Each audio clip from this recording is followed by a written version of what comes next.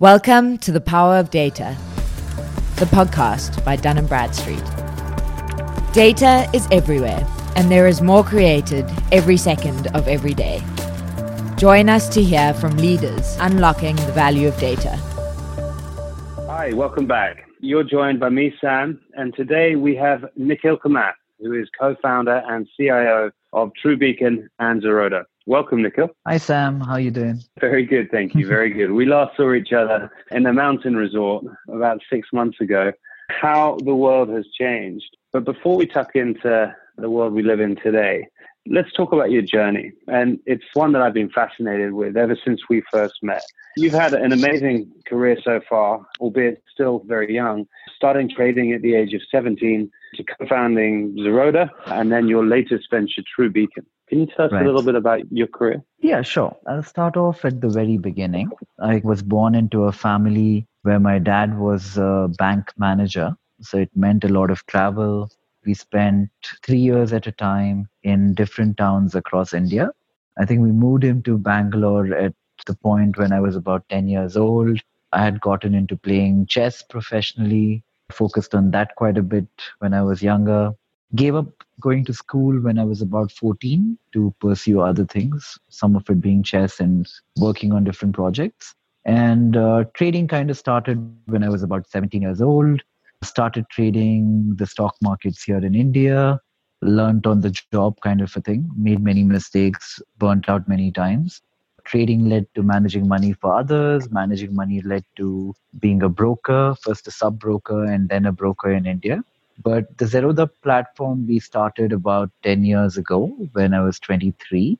And everything which we have done is kind of ancillary to the broking platform. So we're in the lending space a little bit. We're in the fintech space. All kinds of technology around stockbroking and fintech we kind of build in-house. And asset management is something which has been my personal focus, something that I enjoy more than other aspects of the business. So I've spent a great deal of this time focusing on asset management and investing into different asset classes across the world. That's like a very brief summary of everything. I want to start at the beginning because, Mark Zuckerberg dropped out of Harvard and people thought that was cool. You dropped out of school at 14 and have achieved so much. It's quite incredible. And tell me, chess, it's an interesting hobby to have and sport to get into.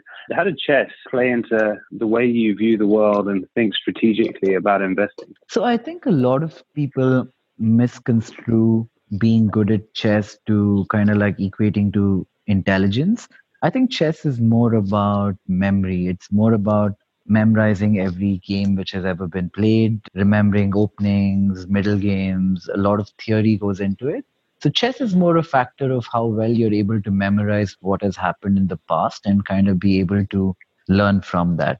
I think if you were to equate that to life at large and not just the stock markets or investing, I think we live in a very cyclical world.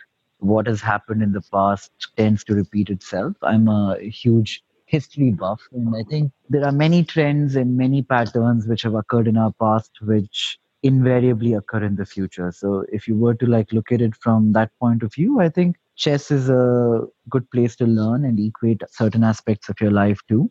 But reading about history, not just financial history, but geopolitics at large, or be it the pandemic which we have right now and how we have dealt with it in the past, I think there are important learnings in history, and we spend so much time trying to look upon what is happening right now and what is going to happen in the future. I think at many times it's wise to, sit back, look at what has happened in the past and try to figure out larger cycles at play. I love that. And a follow-on question, but before I go there, I want to set some context for our listeners. Could you give a little bit of an overview on TrueBeacon and also Zeroda and the position in the Indian marketplace? I think that'll be a useful context for our listeners. Yeah, sure. So Zeroda is a stockbroker, both a retail and an institutional stockbroker. It's the largest one in India.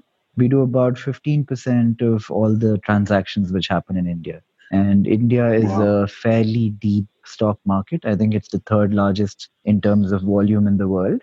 So it's a big market. And I think as Zeroda, we've been lucky to garner significant market share because we came about at a time when the industry was very opaque, and we had a very transparent fee light model wherein we were more a community based stockbroker versus an old school corporation, and people really latched onto that. So it's a company which has never done any marketing. We don't put out any ads, or we don't have any cost of acquisition in terms of the startups that we see today. So all of our client base is organic. We have a couple of million active users on our platform, and all of these guys have seeked us out based on word of mouth and people kind of like going out and, vouching for the product. And Zerodha along the way has kind of branched into other things in the fintech ecosystem. We do most things fintech outside of banking. TrueBeacon, on the other hand, is an asset management company. It caters to the ultra HNI audience across the world. This company we started just about a year ago. The reason to start this was when I was trying to personally allocate money to some private banks. I think the kind of inefficiencies in the private banking or the high-end asset management space right now, in terms of the kind of fees they charge, in terms of how much alpha they actually generate, I thought there were many inefficiencies at play which can be easily plugged. So TrueBeacon is an asset management company without any standing fees. There is no distributor, there are no middlemen. It does not have an annual maintenance charge, or there's no annual fees as such. It's a very client-aligned model wherein the fund manager and the fund house only benefits based on how much money the client makes. So we have a 10% flat carry model without any other kind of a fee. So if you put in $100 into TrueBeacon and it becomes 110, we as the fund house charge you one. But if you don't make a profit, we don't charge anything. So this is our little attempt at, trying to disrupt the status quo in the asset management space at large, which in many ways has not changed in the last decade or two. Are there any other examples of firms that have similar fee structures to the one that you guys have pioneered? I don't think anyone does it exactly the same way that we do it, because we are an open-ended fund wherein we allow for people to come in when they want and go out any time they want. And we do this without an exit fee or a setup cost. Plus, even things like, the salaries of the staff of the fund or the rentals or the infrastructure costs are not billed on the client's TER, the net expense ratio of the fund. I think this is one of the unique funds wherein the net that is charged to the client outside of the 10% carry is absolutely zero. So in that way, I think it's unique for most places in the world. I don't know if there is a fund out there which charges lesser than us. But as far as I can see it, it's kind of like unique. So unique concept in a unique market, really. You and I were first introduced through a mutual friend, Richard Patel. And generally, I love Richard's energy because he's got so much of it and so optimistic. But one of the things I love hearing him talk about is the India opportunity. He is deeply passionate, as are you, and a huge advocate for the opportunity in India. If you look at some of the data, and DNB India has a lot of this data, the GDP of India puts it at about the fifth, I think, ranking in the world. But then if you look at the GDP by purchasing power parity, it tells a totally different story. India is then third and has a GDP nearly 5 times what it is otherwise. It paints a picture of huge opportunity, I think, for people that really understand what's happening in the market. What are some of the key trends that make you so excited about India? India is a really large market. We're a huge population and underpenetrated in many senses. Even if you were to talk about the financial ecosystem, direct or indirect exposure to equity markets, the number in India would be 6% or 7% of the population, which has some kind of access to the stock markets, whereas that same number in, say, America would be 90% or 95%. So even though we are a large market relative to the rest of the world by being the third largest in stuff, I think the scope for India to grow is tremendous. And since we are in the position that we are now because of the pandemic and COVID-19, what we see in the interim, in the very short term, is a lot of people who are now averse to doing any kind of business with China are moving business into India. It could be anything from manufacturing or outsourcing, or even something like, say, a auto manufacturing plant or textiles. And I think the short-term spike in manufacturing and the GDP of India, which will come about maybe not in the next 6 months, but the next 12 to 24 months, will give us a tremendous leg up in the peer group that we have in this region. And I think we would end up becoming, if not more, as competitive as China very quickly. Data and analytics can be more valuable than ever during uncertain times. The Dun & Bradstreet team came together and asked ourselves, if we were a small business, what would we want right now? The answer? To use the DNB Business Essentials platform to find new customers and manage credit. Free for the first 3 months. To find out more, visit dnb.co.uk/business essentials. At DNB, we spend a lot of time thinking about global supply chains and looking into multi-tier levels of those supply chains and where they're most impacted, where the shifts are happening most. And we're seeing a lot of focus on India as a supplier country of the future. What do you think India's opportunity is in terms of global trade? We have ample scope to become a big manufacturing hub. I think we're well on the path to becoming one. There are certain changes that the government needs to make in terms of boosting infrastructure, rationalizing taxation for foreign companies doing business in India, a whole bunch of reforms which are required. But I think the government right now is very adept to the need of the hour. And we see the incumbent Modi BJP government in India, we see them being very opportunistic at this point, where the Western countries definitely are looking to diversify out of their traditional supply chains and their traditional manufacturing hubs. They're doing a lot to take advantage of the opportunities that are out there right now. I think this is a long story, something which plays out not in months, but over, 5 to 10 years. But the potential is there in India. And given a few tweaks and a few reforms, I think we would definitely have the potential to become one of the largest manufacturing hubs and a big part of supply chains everywhere. I completely agree. I assume at Zerodha, given you have 2 million clients and nearly 15% of all Indian retail trading volumes, it's got to give you a pretty incredible view of the marketplace. What are some of the shifts you're seeing in capital markets specifically in India? And what do you think the motivations behind those are?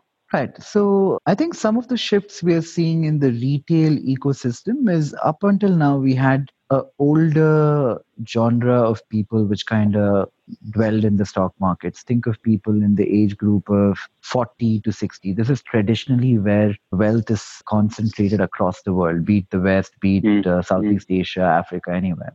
But we see a lot of engagement coming in from the millennials of today, or even say the Generation X, wherein we have people in the age bracket of say 19 to 25, 26, coming into the stock markets, making their first investment, allocating capital into different assets very quickly. I think traditionally what happened in this part of the world is a lot of the wealth of families was stored in real estate. But real estate as an asset class is very illiquid, and B has not returned any real returns over the last 5 to 6 years. So we see this changing quickly.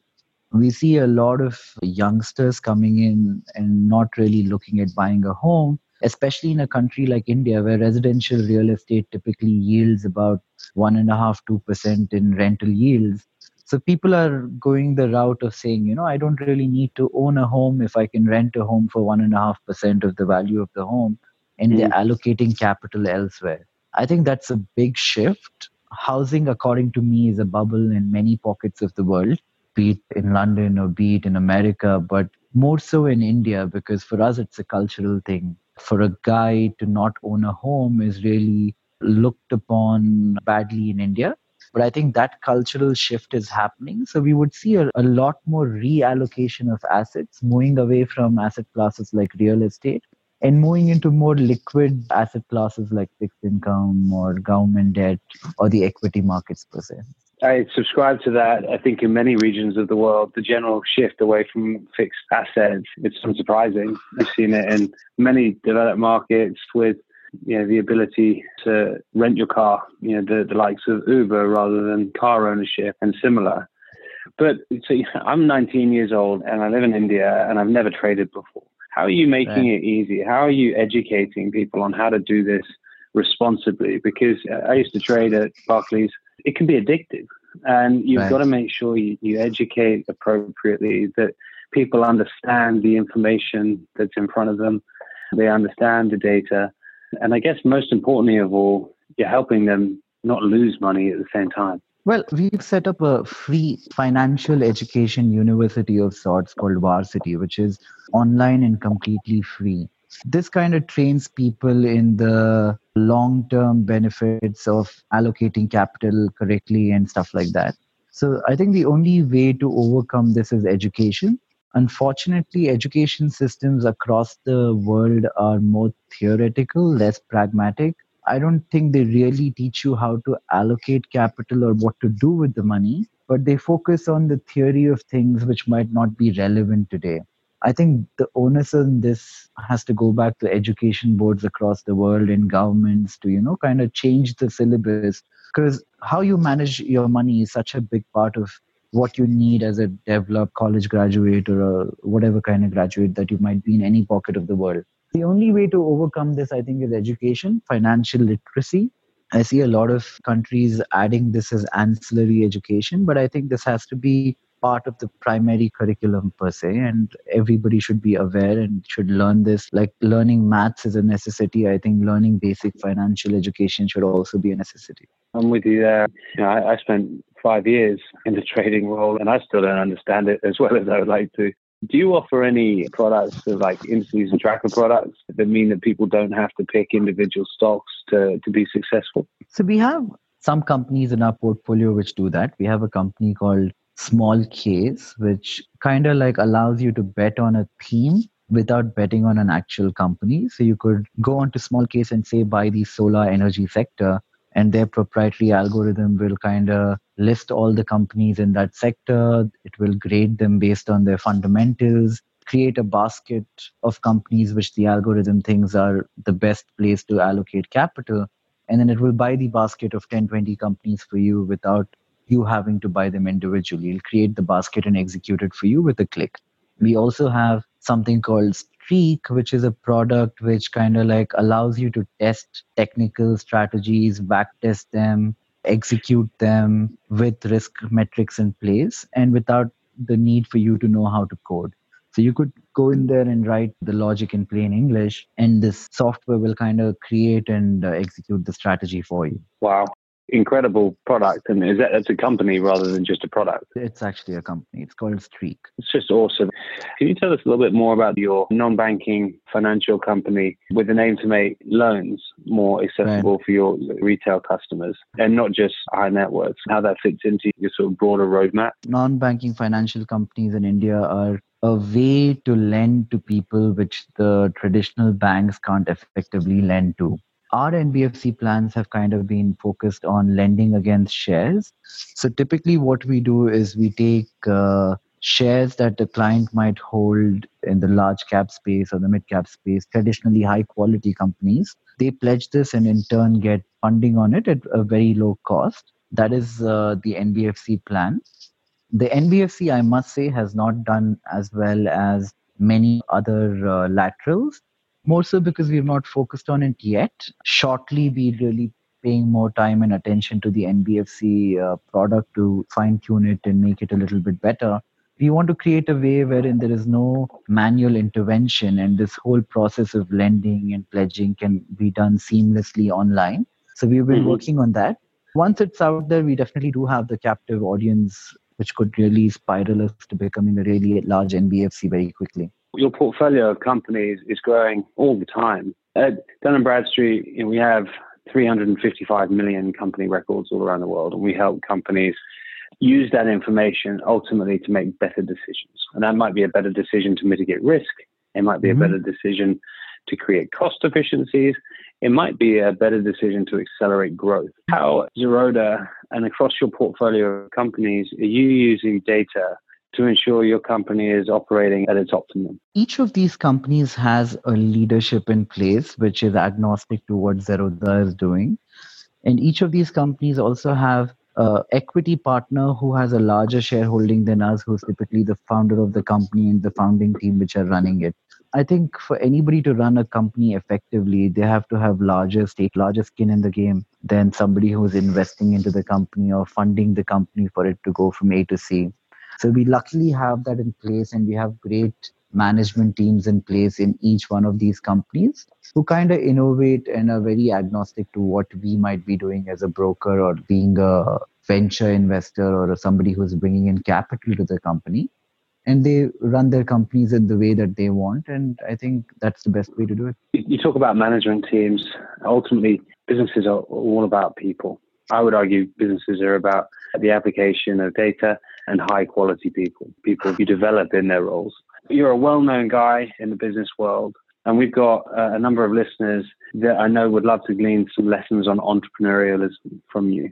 What advice would you give people out there who are in a corporate role at the moment who want to be more entrepreneurial? What are some of the lessons you can teach them? I think timing is everything. I mean, I could say that, I knew the path, or we knew the path and we knew exactly what to do. But so much of creating a company depends on being in the right place at the right time. I think to pick an industry in which you want to create your product, which is on the verge of growing significantly or which has plenty of room to grow, to a point where the industry is large enough that even if you're a small player, you can remain largely profitable, is very important. You could very easily become a big company or a big fish in a very small pond, but to identify ponds which allow for you as a company to scale, I think is very important.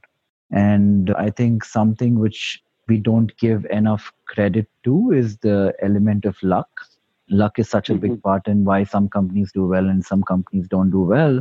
But one thing you should definitely pay attention to is what cycle that industry in which you want to start the company is in at this point. And always try to set up a company in an industry which is either growing very quickly or is set to grow very quickly according to your thesis or your research into that industry. I like that a lot. So always think about your target addressable market. Think about some of the macro and domestic trends. I mean, India is such a vast market. How much time have you spent thinking about markets outside of India for your businesses? We're kind of spending some time on the US markets right now. We're kind of in the midst of buying a broking firm in America, and we're trying to integrate our technology with the technology available there to offer our products in the US. I think a lot of innovation happens in America, but when it comes to banking, I think what has happened in America is they are still riding on the back of systems which were created in the 60s and 70s. Emerging countries like India had the privilege of creating their systems afresh in the 90s and the 2000s. So we're a little bit more evolved in those criterias than the West. And I think there is scope for us to expand into America and take our product offerings there. And definitely something we would be focusing on more in the future. We're coming to the end. I want to ask you a very selfish question, in fact, because I'm hosting tonight a webinar that's titled Leadership in a Crisis. And the audience is a few hundred next generation leaders. We have the Vice Chairwoman of MasterCard, Anne Cairns. We have the Lord Mayor, William Russell, and we have one of President Barack Obama's former special advisors, Adrian Harris. What advice would you give to a next generation leader about how they approach leadership? You've been a leader since a very young age. People have been looking up to you for as long as you can probably remember. But in a world changing as fast as this one is, particularly in a technological sense, but also in a cultural and socioeconomic sense, what advice would you give to people who want to be leaders? What qualities do you think are important? I think one big quality is don't approach any problem with a preconceived notion. In a world which is changing as quickly as it is right now, I think what keeps companies relevant is their ability to, change and innovate very quickly. Oftentimes, when you approach a problem with a preconceived notion, which might have worked for you many times in the past, is more counterproductive than anything. I think your willingness to be able to come to the conclusion that what you thought earlier might be wrong and your willingness to change very quickly and the agility that it brings with it is something which helps companies survive and thrive. I think that would be the one biggest advice I could give here is your agility in changing when the world is changing around you. I completely agree with you. I think adaptability is essential. I think speed of decision is also essential. And another really interesting topic is cognitive diversity. Naturally, in groups of human beings, you create hierarchies. And those hierarchies don't allow for diversity of thought. And people actually end up deferring to that leader, and you don't get the best out of everyone. Yeah. Interesting concept. Huge thanks for joining us today. It's been wonderful to talk to you again. I'm looking forward to seeing you in person. I promise you, I think I promised you this last time, when the world is a slightly different place, I will be coming out to see my marketing team in India, led by a wonderful woman called Naina. And I will be making sure that I stop by and come catch up with you and see how things are going with you and Richard. Thank you so much for being on this. To seeing you. Thank you so much, Sam. Thank you. Bye-bye. Find out more about how Dun & Bradstreet can help your business be better. Contact us at marketinguk@dnb.com. And remember to subscribe on Apple Podcasts, Spotify, and Google Podcasts.